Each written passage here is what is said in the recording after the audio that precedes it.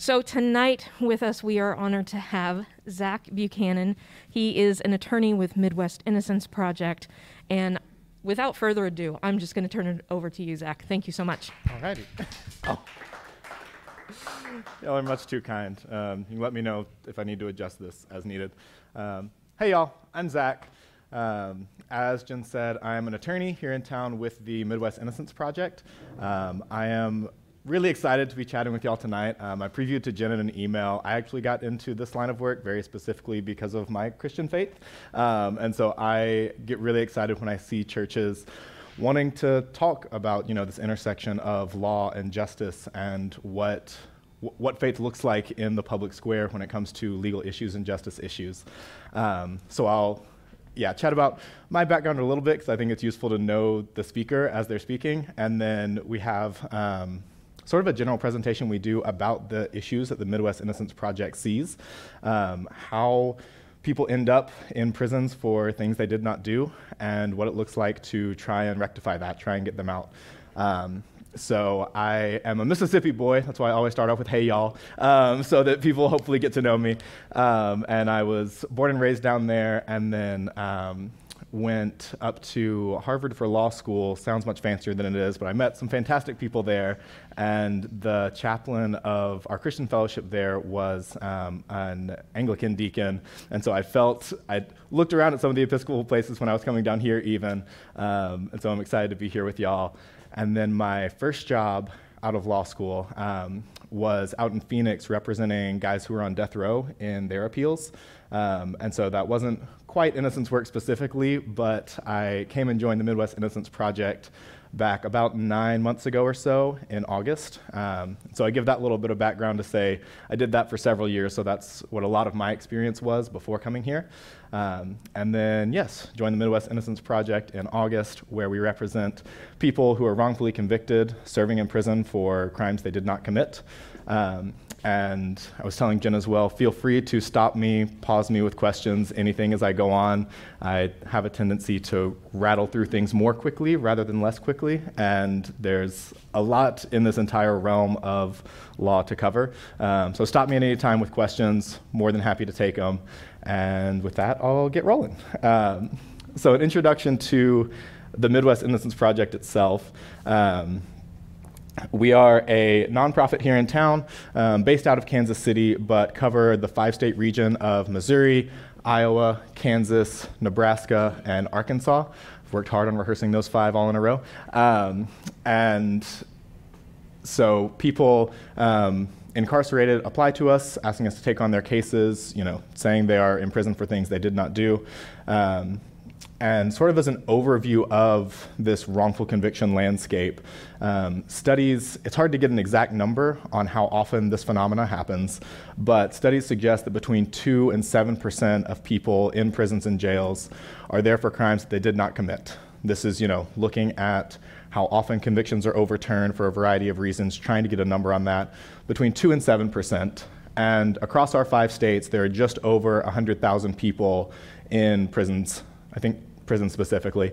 And so putting it together suggests that between 2,000 and 7,000 people, very roughly, are sitting in prisons across these 5 states for crimes they did not commit. And these numbers obviously always changing. And across the country, I checked just this afternoon before I came out to see y'all, because these numbers always change. There have been over 3,000 exonerations across the country since the 1990s. Current number sitting at around 3,300. Almost 600 of those were DNA confirmed. We don't always get those numbers, but it's always nice to point that out. A lot of people take some comfort in that DNA validation. And across those 3,300 or so exonerations, it comes out to over 28,000 years lost of these men and women's lives. Times that they are sitting in prison for something they fully did not do, and only after the fact is this recognized. Those 3,000 plus exonerations don't include things like, people being released for time served but not declared innocent, pleading to lesser charges despite the fact that they didn't do anything. So this is just a brief snapshot of the breadth of the issue. By the numbers across our 5 states, these are the numbers across the states for cases that are somewhere in our process. The life of a case at the Midwest Innocence Project takes a little bit, and you can see the greatest number is right here out of Missouri at nearly 400. There are a variety of reasons for this. You know, part of it might just be location-based. This is where we are, so where folks might hear about us more. Can also be because of the size of the system, of course. But we get these cases from all over our 5-state region. And then our client demographic specifically, you can see that they are overwhelmingly male and majority Black. Most of our applications come from men of color. That is only scratching the surface of, obviously, the racial disparities across the criminal legal system. But we always like to point it out to show that it is, we also see it in even our work, very innocence-focused work, that these disparities still exist.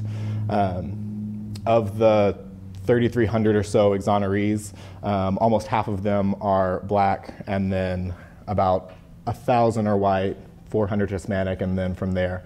So we see this throughout our line of work as well, on top of, you know, the general attention I think has been paid to these disparities. And so now we'll talk through, I mentioned the life of a case with the Midwest Innocence Project is pretty long. You know, we get hundreds of these applications. We are not an enormous organization. I think we're a staff of about 20, 7 to 10 attorneys or so. So it takes a lot to sift through this vast problem and sort of get some attention paid to these cases and get the courts to recognize what's gone wrong. And so these are the 4 basic stages of our MIP cases. Questionnaires where they come in, and then a screening process based on those questionnaires and the cases. Once we start identifying cases where we can get some work done, then we turn towards investigating these cases, and finally litigation, actually taking the problem to court and trying to get these convictions overturned. So we'll walk through each of these, sort of the question of how these wrongful convictions happen, what goes wrong in those cases, and then some of the reforms that we're trying to see happen to fix this problem, and then we'll wrap up and chat through some questions. So this first up with the questionnaires, we have a brief questionnaire asking basic questions about people's cases, you know, the conviction, the offense, and then their stories. What went wrong? Tell us in your words. Sometimes people hear about us and write in themselves. Sometimes it's friends, loved ones who will ask on their behalf, and we send applications to these people to get them to tell us more. And then we have some criteria that we look for specifically, sort of for us to be able to take cases on. And so some of our eligibility requirements here we look for cases where the people have at least 10 years left on these sentences, because these cases can take a long time to get through the system. And so that's one way that we start looking at cases. They don't have anything currently pending, so these are men and women with no representation that are just sitting there more or less all alone in their efforts. And then cases where they're claiming actual innocence of the crime for which they're convicted. We say that to distinguish from things like intoxication, claiming consent in some cases, self-defense, you know, grayer areas, I think, where they still have stories that I think need to be listened to and heard, and oftentimes can justify some form of relief. But for the Midwest Innocence Project specifically, we limit that caseload to these innocence cases. And so we gather basic information about their cases. MIP right now has about 250 cases sitting at this stage, where we have questionnaires going back and forth with people just trying to get information and starting this conversation. Once we get this questionnaire put together, and we start to get, and we have, you know, our initial set of information, we then start a screening process. This is the biggest bottleneck on our resources at MIP. There are something like 600 cases that we're sitting here trying to work through. This gets done with volunteer attorneys, law students, our staff, and we look at the cases as they're presented to us here at the beginning and think, in an ideal world, if we could we had all the resources we wanted to and started looking into this case, what could we do? What could we fix? What could we reinvestigate, look back into, to figure out where we think that we could intervene effectively?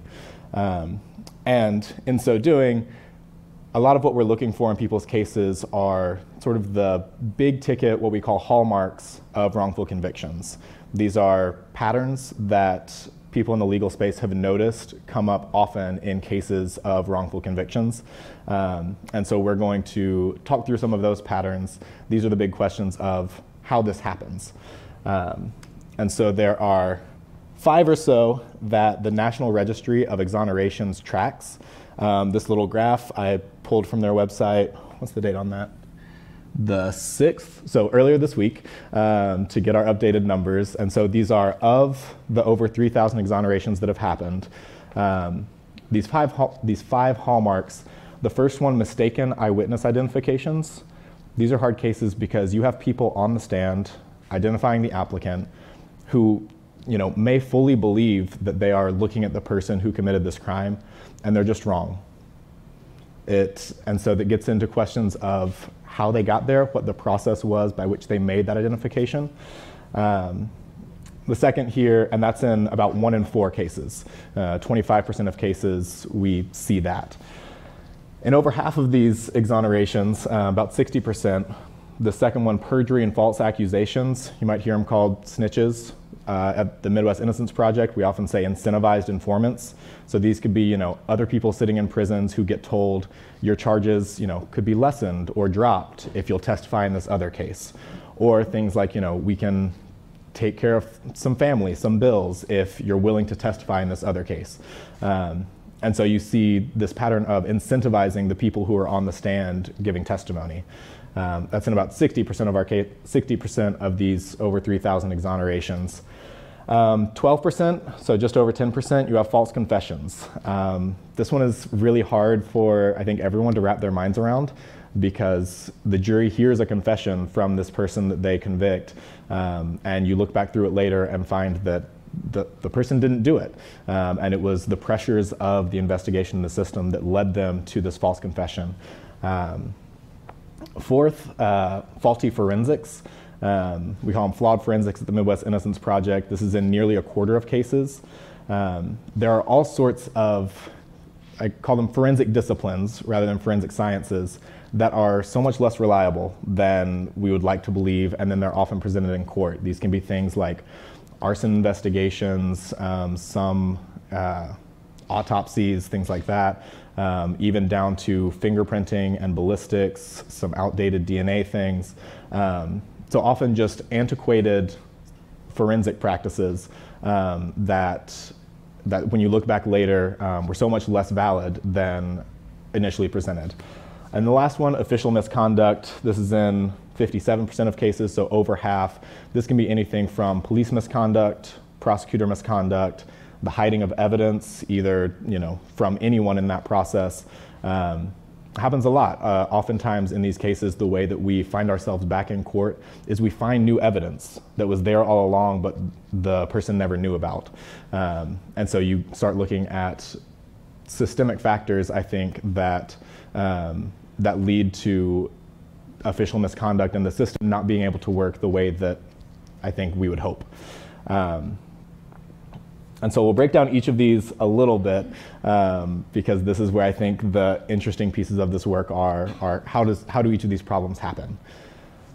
Eyewitness misidentifications was kind of my bread and butter. Coming in college, I spent an obscene amount of time on a research project looking at how eyewitness misidentifications happen. And there are a bunch of structural questions on how witnesses make their identifications that we can try and reform to fix this problem.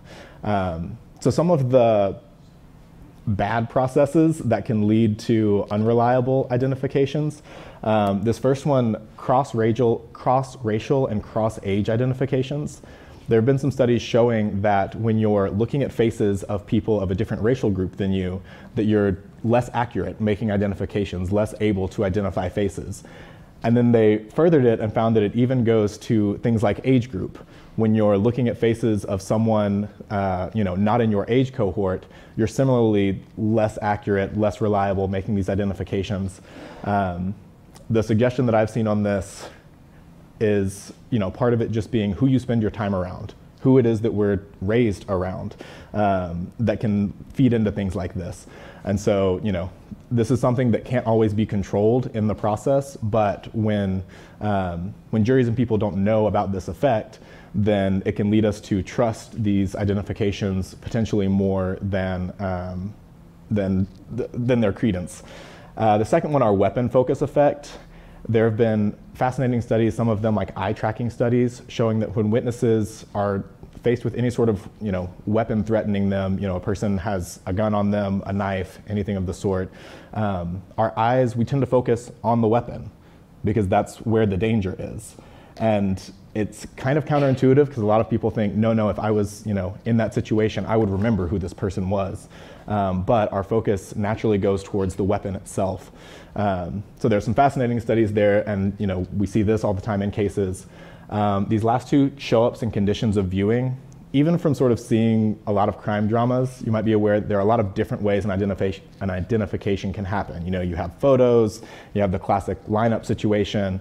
Show-ups are one where sometimes when the crime is reported quickly, officers run to the scene and then they find someone who may or may not resemble the description just in the area, and you bring them to the scene and show your victims or your witnesses and say, oh, is this the guy? Is this the person?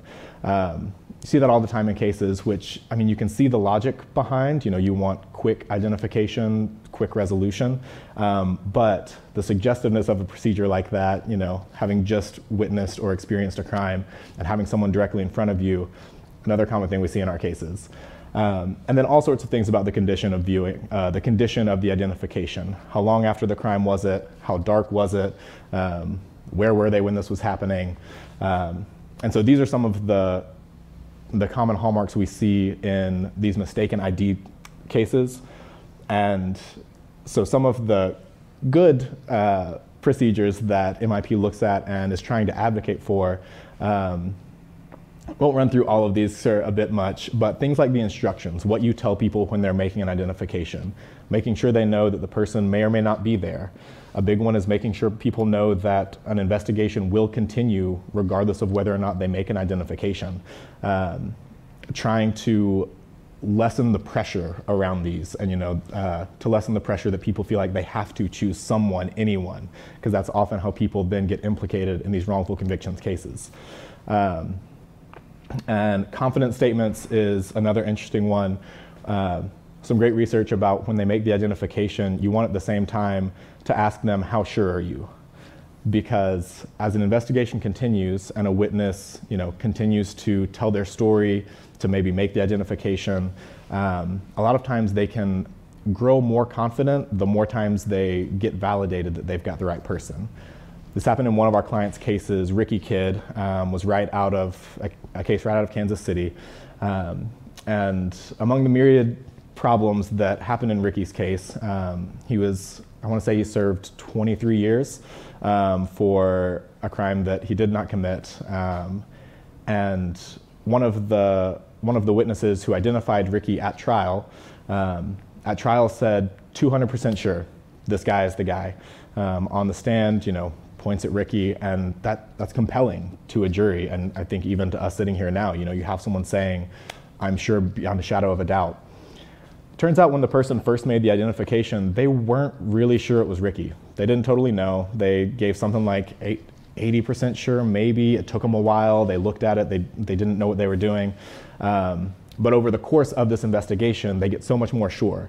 And so when all that the jury hears, all that goes into the conviction is 200% certain, I know what I'm talking about, you can see how the system lets problems snowball that then lead to a wrongful conviction. I do have a question. Yes, please. At the start there, you showed your bar chart where you talked about misidentification, and then you also talked about official misconduct. Yes. And if you added all those up, it was certainly more than 100%. Oh, yes. So in a situation like this, if you think the procedure is bad, is that an official misconduct system, or is that a misidentification, or both, and you try to sort that out? Yes, it sometimes is both, sometimes it's just one or the other. So two stories come to mind. There's a case of Ronald Cotton, who was a mistaken identification case where the woman who identified him on the stand was 100% certain, more or less from day one. She intentionally tried to study the face of the man who was attacking her at the time, and eventually DNA showed that it was not Ronald Cotton. They now go around speaking on this issue, have reconciled. I think it's a really beautiful faith in law moment, sort of asking how these questions go wrong and what we do in hindsight. And that was one where investigators, there were little things that went wrong. They affirmed her choices. They said, okay, yeah, we think this guy might have been involved in some other stuff. But it wasn't necessarily an official misconduct case where they had him targeted and they were pushing him from the beginning. So sometimes it's just honest mistake in these cases. And those, I think, are scary to talk about and to think about with, the general public. Other times, there's definitely crossover. In the case of Lamont McIntyre out of Kansas City, Kansas, part of the fact pattern of that case was that there was a police officer who had been victimizing community members for quite a while, one of whom was Lamont's mother.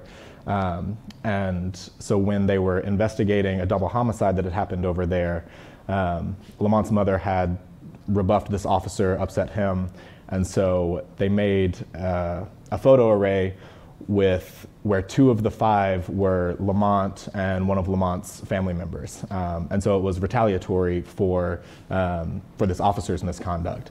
And so that's one case where you see both at play together. You have an official engaging in some level of misconduct to steer their eyewitness identification in the directions they want it to go. So yeah, some of these cases, you see them deeply intertwined. Other times you have, just truly best intentions, mistaken identification because of some of these procedural mistakes. Yeah. And so on then to the incentivized informants, snitches sometimes in vernacular. These are all over the place. I said this was the most commonly seen among those 3,000, about 60%. You have some level of incentivized informants. And so oftentimes when we get these cases and start looking at them, we're always interested in these key witnesses, especially when they're witnesses who are facing their own charges, anything like that. And so we start asking questions about these witnesses. How did they get involved? How did officers find this person who's testifying against our client? Do they have other charges pending? Are there deals that they got on other charges that we do or don't know about? A lot of times it can take some digging to find these sorts of things. You see co-defendants all the time who, will flip on one another, and any number of sort of other motivations that these witnesses could have had that our clients had a right to know about and to investigate, but oftentimes don't hear about until so much later. The case that comes to mind on this one is a guy named Lamar Johnson out of St. Louis, one of MIP's clients. And it came out only, decades after Lamar's conviction for a homicide he did not commit, that one of the state's key witnesses had gotten some level of payments to the witness's family to help out with bills, things like that. And that was something that Lamar and his counsel didn't know at the time of trial.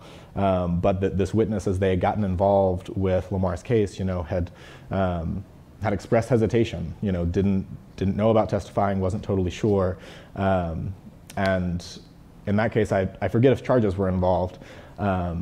But it just goes to show that, it's not always just, jail snitches putting someone in the same cell. There are all these different levels of what it looks like to incentivize the witnesses on the stand. And sometimes that can be really hard to track down. But at the end of the day, starts to tease apart the question of how did this person end up in prison for something they didn't commit? When you see all these different factors, compiling and snowballing together, it can be, death by 1,000 cuts oftentimes. So another big one we start looking into, who are the people testifying against him? Were there some incentives there that the record didn't show at the time.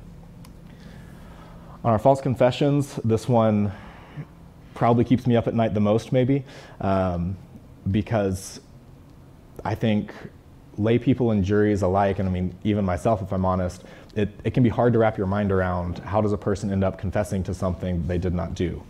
And so this is where you start looking at the interrogation. How did this confession come about? You know, are there parts of this that made the applicant, the client, vulnerable population, anything, you know, intelligence related, age related, how long were they in this interrogation?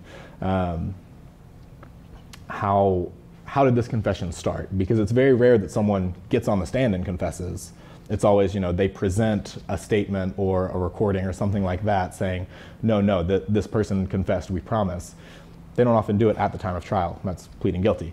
And then the last one there, fed information, you know, is the person organically just popping everything off?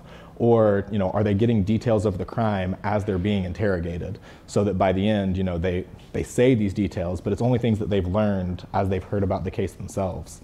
And on, I'll save that. The case that I think is the headline for this one is the Exonerated Five, often known as the Central Park Five, well-publicized case out of New York.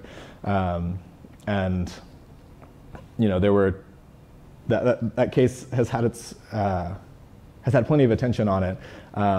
But when it comes to just this question of false confessions, a lot of recordings of those interrogations, you know, it was dramatized for a Netflix series, but even the interrogations themselves from the actual investigation are accessible on the internet in this case. And you can see some of these, you know, these factors of, you know, like them hearing names from the officers interrogating them, being corrected on things they get wrong. And that was a case where, right, they had these overlaid confessions that they thought were concrete evidence, but then as they dug into how did these confessions come about, you started seeing that, you know, these weren't organic moments of people talking about things they had done, but rather people broken down and just saying what they knew their interrogators wanted to hear. They said what they knew they were supposed to say. So these are hard to break down, but when they are broken down, powerful and disconcerting. And then our last couple, faulty forensics, these are also hard to wrap my mind around because when they're presented at trial, it's science. You know, they put a scientist on the stand, they testify about something, and to find out later that that was less reliable is hard to hear. And so pretty much the only thing that we look at that we will sometimes use is DNA. There was a report by the National Academy of Sciences back in, I think, '09, and they sort of did an overlay of all these different scientific and forensic disciplines. And their conclusion, an excerpt from that report was that with the exception of nuclear DNA analysis, with the exception of some DNA testing, no forensic method had been rigorously shown to have the capacity to consistently, with a high degree of certainty, demonstrate a connection between evidence and a specific individual. So more or less, there were all these forensic disciplines that hadn't been tested enough to be able to reliably make these identifications in courts. So here's just a smattering of them. Your gun mark and ballistics sorts of things. Bite marks are a huge one in the wrongful conviction space. Shoe prints, blood spatter analysis, some arson and fire science, hair analysis, fingerprinting, shaken baby syndrome diagnoses, and all these other sorts of forensic disciplines that show up in courts that the disciplines themselves were not questioned well enough for so long. So let me see, the case that comes to mind here, Michael Polite, another MIP client out of St. Louis, his was an arson case, and part of his conviction was an arson expert at trial testifying that they had done analysis on Mike's shoes and it showed the presence of accelerant, And so obviously, he had used this accelerant, started this fire. It was ultimately a homicide conviction because his mother had died in the fire. And that was a big part of the evidence that put Mike away, presence of accelerant on his shoes. Decades later, testing is advanced. We revisit that report and find out that the accelerant that this expert testified on the stand they found on his shoes was really just a part of the manufacturing process. It was a chemical that was used in the manufacturing of shoes at the time, but was misidentified at trial as this accelerant. And so what we have to do in these cases is go back to these experts and always question, how did this expert conclusion come about? How has the field changed since that time? How much can they actually say, how much should that expert actually have been able to say about the certainty of their conclusions? Because as science has developed, we've learned that there was some outdated stuff happening, but those convictions stand, and so now trying to go back and revisit those, again, we see these faulty forensics in something like a quarter of our cases. And so here are some of the areas that MIP has targeted in the past: that arson, the shaken baby diagnoses, bite marks, and hair analysis. These are only some of the areas where MIP has done some cases before. Like I said, I came on in August, so I haven't done all of these cases myself. But where sort of cases across the spectrum have shown over recent years how these forensic disciplines can't hold up for all that they promised at the time, often. So are these still allowable? It depends. It's largely on a case-by-case basis. Oftentimes there will ideally be a hearing at the, before the time of trial over the discipline, and how much the expert can and should be able to allow to testify to on the stand. So some examples on things like the ballistics and casing analysis, being able to testify that, okay, it probably came from this model of gun, might be an allowable testimony, but then to go further and say it came from this specific gun we found at this person's house oftentimes pushes the bounds. And so depending on the limits of what the testimony should be, ideally, those questions are being explored at the time of trial with rigorous questions of, how far has the science come, what can reliably be said about specific identifications, and when do we have to pull back? So always depends on the field, but incredibly often, yes. A lot of these are still around because there hasn't been enough widespread turning from these unreliable practices for them to be totally excluded. The law is pretty slow to follow the science a lot of times, unfortunately. And then our final one, official misconduct. The big problem here is, like I said, finding new material that the person should have known about at the time of trial, but either the police or the prosecutor didn't turn over. Sometimes because they didn't think a thing about it, other times because it was a lead they didn't think was relevant, and you find out later that's exactly where they should have been going, and sometimes with more nefarious intent. And so the Lamar Johnson case I mentioned, where one of the key witnesses had been getting some sort of payments and incentivized, that was a case where we had a record of, I forget for how many years, 5 or 10 years, Lamar's counsel had been specifically asking, are there any records of benefits that you had been giving to this witness? And they had consistently been told, no, there's nothing in our file. No, there's nothing in our record. No, we don't have anything. And then it was only when a new prosecutor actually came in over in St. Louis that all of a sudden another request was filed, and we got some records that had been in their file the whole time and we hadn't known about. So this is, it can be a sort of maddening search to constantly be looking and thinking, what if there's something else there? And this is something I've asked my supervising attorneys before, even is there any point at which you feel like there's nothing more for you to find?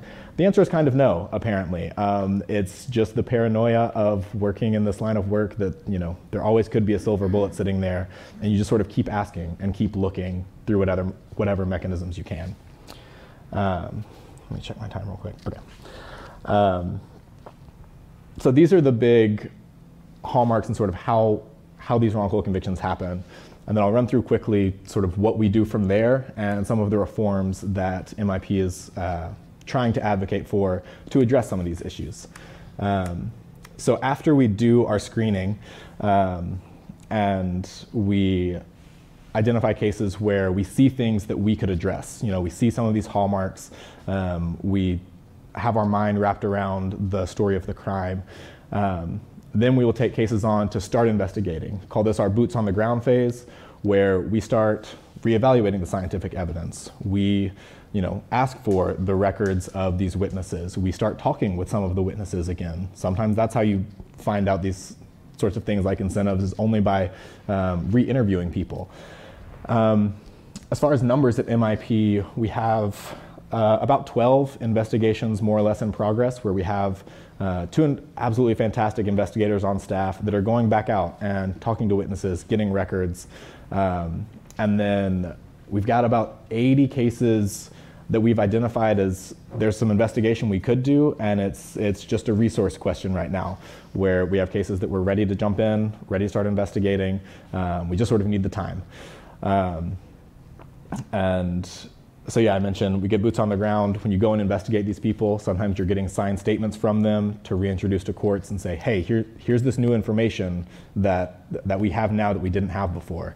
And then on those scientific questions, we're often consulting new experts. Part of the Mike Polite case with that arson investigation was bringing in current arson experts and having them testify to what the state of the science actually was, what those reports should have looked like.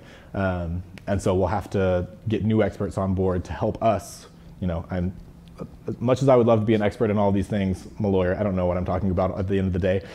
So consulting new experts on these issues to come in and help us understand, how reliable was what happened at trial, how are things different now. And then as we investigate, we then can switch over to taking these things to court. Litigation, showing up to a court and saying, here's what went wrong, and here's how we think that it should be overturned and we should fix it. The legal procedures to get these issues addressed is kind of a nightmare, and I guess is more or less the full-time job. And so there are a million procedural hurdles to getting courts to listen to these sorts of problems. A common refrain in this line of work is that we have courts that oftentimes care about finality over fairness. There's the idea of innocent until proven guilty, but once you have that guilty conviction, courts are really hesitant to look at anything new. They stick to that really hard. And so there's a lot of strategizing and posturing and fighting that has to go into showing a court why they should care. Usually, it's great when we have that newly discovered evidence that we can show. If we can find anything new, that's often our way into court. That's one of the questions we'll ask when we're screening and investigating cases. Can we find something new to show a court? Other times, making claims like your ineffective assistance of counsel. There's an epidemic of poor representation that can happen at these initial phases. And so sometimes we just have to sort of look through why wasn't this problem caught on the front end? And you can bring claims showing how they didn't get the help that they were entitled to. And then suppressed evidence, similar to newly discovered evidence, something that we didn't have until now and couldn't have had because it was being kept from us. The something else is kind of a sad addendum. You can't show up to court and just say, I'm innocent. That's not a claim in and of itself to get your conviction overturned. Oftentimes you have to show some sort of constitutional right violation, and so something like evidence being suppressed, juror misconduct, a violation of rights. Just being innocent, the Supreme Court has held, is not enough. Missouri has a limited innocence claim where they've recognized that for people on death row, if you can make a persuasive showing of actual innocence, that could be a claim for relief. But they've limited it only to people on death row. And so some of our clients who don't have death sentences, we can't show up to court and just say, hey, we can show now that this person was innocent. If we can't get in with something, if we can't show a constitutional violation, something like they had bad counsel that they were entitled to, or there's this new evidence that they're entitled to have heard, courts don't want to just revisit convictions. And so that is oftentimes the maddening undercurrent, I think, of a lot of our cases when we start thinking of how do we get resolution here. Is that it's oftentimes not enough to just say this person is innocent. You have to have problems with the case beyond that, because the court is just going to say, hey, you said you were innocent back at the time of trial. The jury said otherwise. You've got to show us that something went wrong with that procedure to get relief. And so that's why sort of this work is hard and slow oftentimes, is trying to figure out how to get courts to listen to a claim like this. And on numbers, MIP has about 20 cases in active litigation at various stages along that process. We oftentimes partner with law firms that'll help us out in litigating these, or law school clinics who can also help us with filings and whatnot. But about 20 cases that we're trying to do here. I do have a note to pause here that because of how stacked the system is against reversing convictions, a really important part of this step for me, and in thinking through my prior job too of representing guys who are on death row who were a mix of innocent and quite guilty, is the importance of telling the client's story during this process too. And in recognizing with them that odds sometimes may be slim, but we're going to tell your story the way that it should have been told, and we're going to tell the truth about what happened here. And on the faith angle, the encouragement I often take to this is, the recognition that we have the promise that what has been said in darkness will come to light, regardless of whether systems here and these courts will recognize it themselves. And so a lot of times that's the dogged encouragement I will try and take to clients, is that, we are going to say what happened. We are going to tell the truth. We are going to get your story out there, and bringing with it the recognition that their story and their truth is important and valid, to our teams, but in my very personal walk, to the God who saves, that they are more than what they've been tossed aside by the system, and that at the end of the day, there's so much more value to them than this conviction that has been attached to their name, even when that's going to be the first thing that a court system sees, the first thing that I think so much of society sees, trying to headline that over and over again, so that when the courts sometimes are unresponsive to these claims, these stories, just to let them know that's not the end all be all, that there is so much value just to telling their stories. And so, quickly, the couple of reforms that MIP is trying to work on to fix some of these problems on the front end. If we can change the laws, I mentioned all those holes about how these bad practices happen. If we can change those some, we can try and head these off on the front end. One, on the eyewitness identification policies, we're trying to get laws and practices passed on that good side. So more or less putting into practice that, okay, you're going to take a confidence statement every time that something is taken. You're going to record how these identifications happen so we can see it. I mentioned the instructions, it's good to tell the investigation will continue, the person might not be there. If we can put into law and practice and policy that that's gonna happen every time, we can try and head some of these problems off. The state of Missouri specifically has not been the quickest to implement these sorts of changes, but the Kansas City Police Department implemented some of these back in August of 21. And so very recently, within the past year, there was some work, and the Kansas City Police Department passed some internal policies saying that they would do things like trying to record these, give some good instructions, So we've seen some movement. Across the 5 states, we have a variety of successes. I'll just focus on Missouri for the sake of time through these. Another, on the false confessions front, we want all of these interrogations recorded in full, because that's the only way that you can see how this confession happened, what were the circumstances behind it. So recording the entire interrogation and then letting the jury know that if they don't think the confession was completely organic, if they think it was coerced and pressured, that they can disregard it. In Missouri, this law was passed within the last couple of years. I forgot to grab a date, but it's been a recent good thing. The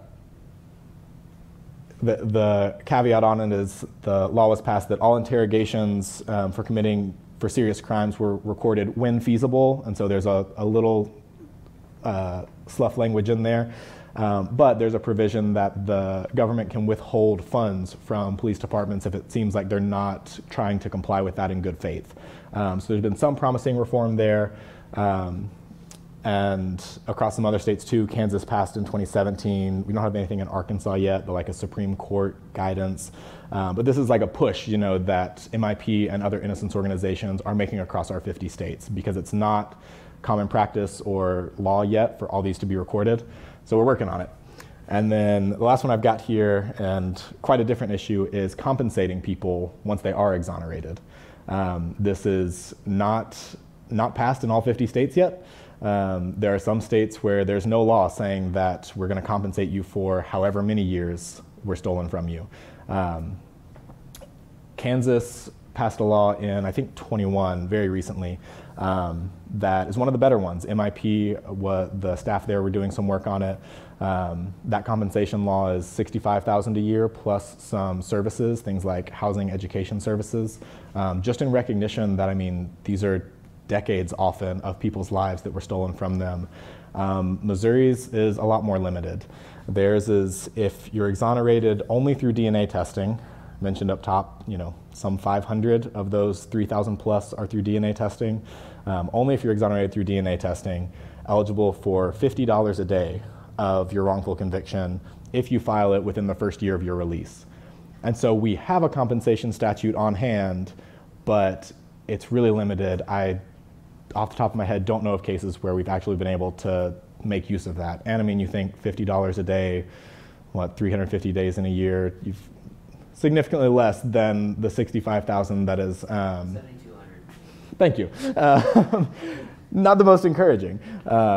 And so this is one area where we would love to see reform in Missouri.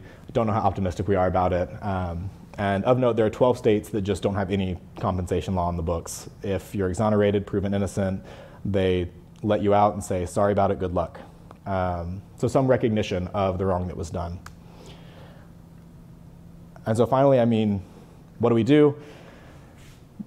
I think we only have so much power against the breadth of this system and the problems that are present. The couple of things that we try and highlight, the big one is talk about it, be aware of it. I say often that I am a joy at my family's Thanksgiving table. They may or may not agree with that. But just, asking these questions when there are headline stories about crimes, wrongful convictions, anything of the sort, being aware of it and asking questions. I have heard pointed out often and really like the idea that so much of Jesus' ministry comes through asking questions and sharing stories. And I try and translate that to my work a good bit, that I think so much progress is made through asking hard questions of how these things happen, how our system works. Supporting policy reform efforts, those reform efforts I mentioned, when you see them, look at them, support them, drum up support, tell your friends and family, your spheres of influence. Events like this are great. Again, just talking about it, getting to know it. I'll flag MIP has an annual gala called the Faces of Innocence. That'll be coming up in June. And folks can attend individually, sponsor tables, a whole host of things. And then obviously, I mentioned the resource dilemma, funding both innocence organizations like MIP or others and exonerees when they get out. Like I said, in Missouri, it's not much. And so when people do get released, a lot of time they rely on community support. I think it's a really cool way for the church to engage in local giving, caring for those in chains, the fatherless, and so there. And then MIP has occasional volunteer opportunities. I think easiest way to hear about all of these is, MIP is very active on across social media. There's a Facebook page, there's a Twitter, we have a website where a lot of this comes through. So, when there's a policy effort going through, they'll be talking about it and ways you can support, when events are coming up, when folks are getting released and needing support, all those things come through. And so I've got all that information on the next slide here. Let me make sure I didn't, yeah. And so here's some basic information, my personal email, and then over left is MIP's main line, over on the right is my direct, can call or text me truly anytime. Down at the bottom are MIP's information, our website. That second one is us on Twitter, and then at the bottom on Facebook as well. If you want to continue hearing about the work, we're everywhere. And then truly, if you have questions, want to talk more about these issues, this work, like I said, I ended up here very specifically because of my faith, and so I love these conversations, and this is why I ramble, is because I get really excited to be in spaces like this. And so if you want to chat more about anything, everything, I am beyond game. Just reach out, and I'd be happy to keep talking. But with that, I'll wrap up and open it up to, any and all questions. Feel free, as legal related, as faith related, as needed, or as desired. And thank y'all. You may have said this at the beginning and I didn't catch it. How are you funded? Yes, so we are a 501c3 nonprofit, and so you did say that. Okay. Yeah, so a good bit of donor funding and donation funding, and then some too from federal grants. So we can apply for funding through the federal government for some of our specific projects. A little bit of everywhere. Yeah. Raheed Taylor this week was executed. So he was a client of Midwest Innocence Project. Did you have anything to do on his case? Very briefly, and not a ton. So he had different counsel, and MIP sort of looped in at the end to help out with some of the end-stage litigation that was going through. And I know some of the senior attorneys were more involved in his case. And yeah, it's been a hard week on that front. And we had a staff meeting earlier this week where we started with, a pause and a recognition of Taylor's execution. And those are, I say often in this line of work, hopes high and expectations low. And so that was one of those cases where, there at the end, it was a matter of we were going to recognize his value in humanity, tell his story left to right, forwards and backwards, and it didn't turn out. So yeah, there was some involvement there. We weren't his primary counsel, but it was a dark week, I think, for justice. His last words: death is not your enemy; it's your destiny. Mm-hmm.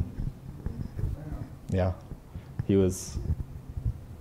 I've heard only good things from those that were in contact with him about his own sort of dogged optimism. It's really inspiring. Could you speak up just a little? Oh, of course. Apologies.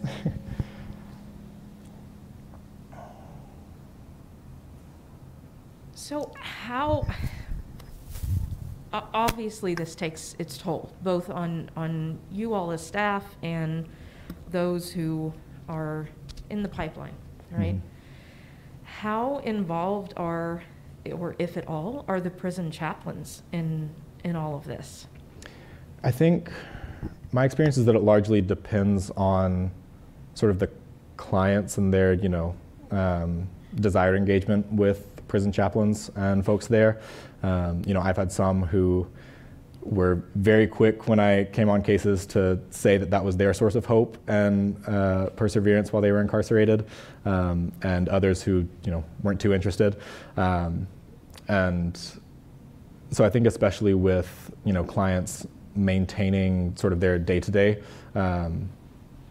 there's incredible value from all of their involvement. And then there's been some movement that has been really interesting to track on specifically the capital and death row front of asking questions about chaplains and religious advisors' presence and participation at the time of executions.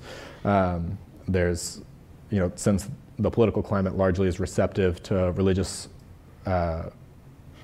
exercise arguments, we've been able to, I think, ask some good questions about, people's right to practice out their faith, in especially last and hard moments. And so I don't personally coordinate a ton with the prison chaplains, but it's always great to hear from clients the work they get to do with them. On a national basis, are there any protections for defense attorneys or prosecutors who are willing to talk to you truthfully? Do you ever talk with prosecutors and, they're worried about facing charges? Defense attorneys who are incompetent, attorneys can have their careers destroyed. Yep. Is there anything that the system does to encourage people to work with you? I think there's a good bit of protection on the sort of prosecutor and judge's side, because there's a recognition that we don't want to chill them from doing their jobs. But as far as, systemic incentives for them to affirmatively work to do this, to, revisit wrongs, I don't know that there are many systemic incentives for it. And so you see a lot of sort of trying to find, I've had a variety of experiences. Most of mine has been interviewing prior defense counsel. I've seen a breadth of, some who were ready to fall down on every sword and recognize everything that went wrong and all of their limitations, and others who had concerns, about having their dirty laundry aired. And then similarly, I think you see a span on the prosecution side too. Some who there's been some movement to establish things called conviction integrity units in prosecutors' offices who will take a look back at some of these cases. And there's been sort of a new crop of some prosecutors come up who will look at these cases more and give them more attention and work with innocence organizations more openly. They are not all, it's not all of them. And so, yeah, I don't know that we're seeing specific incentives to continue growing that, other than, those are elected positions. And so these are in communities who recognize these issues and vote people in who will talk about, the problems in the system, needing to revisit things. So I guess y'all are the incentives.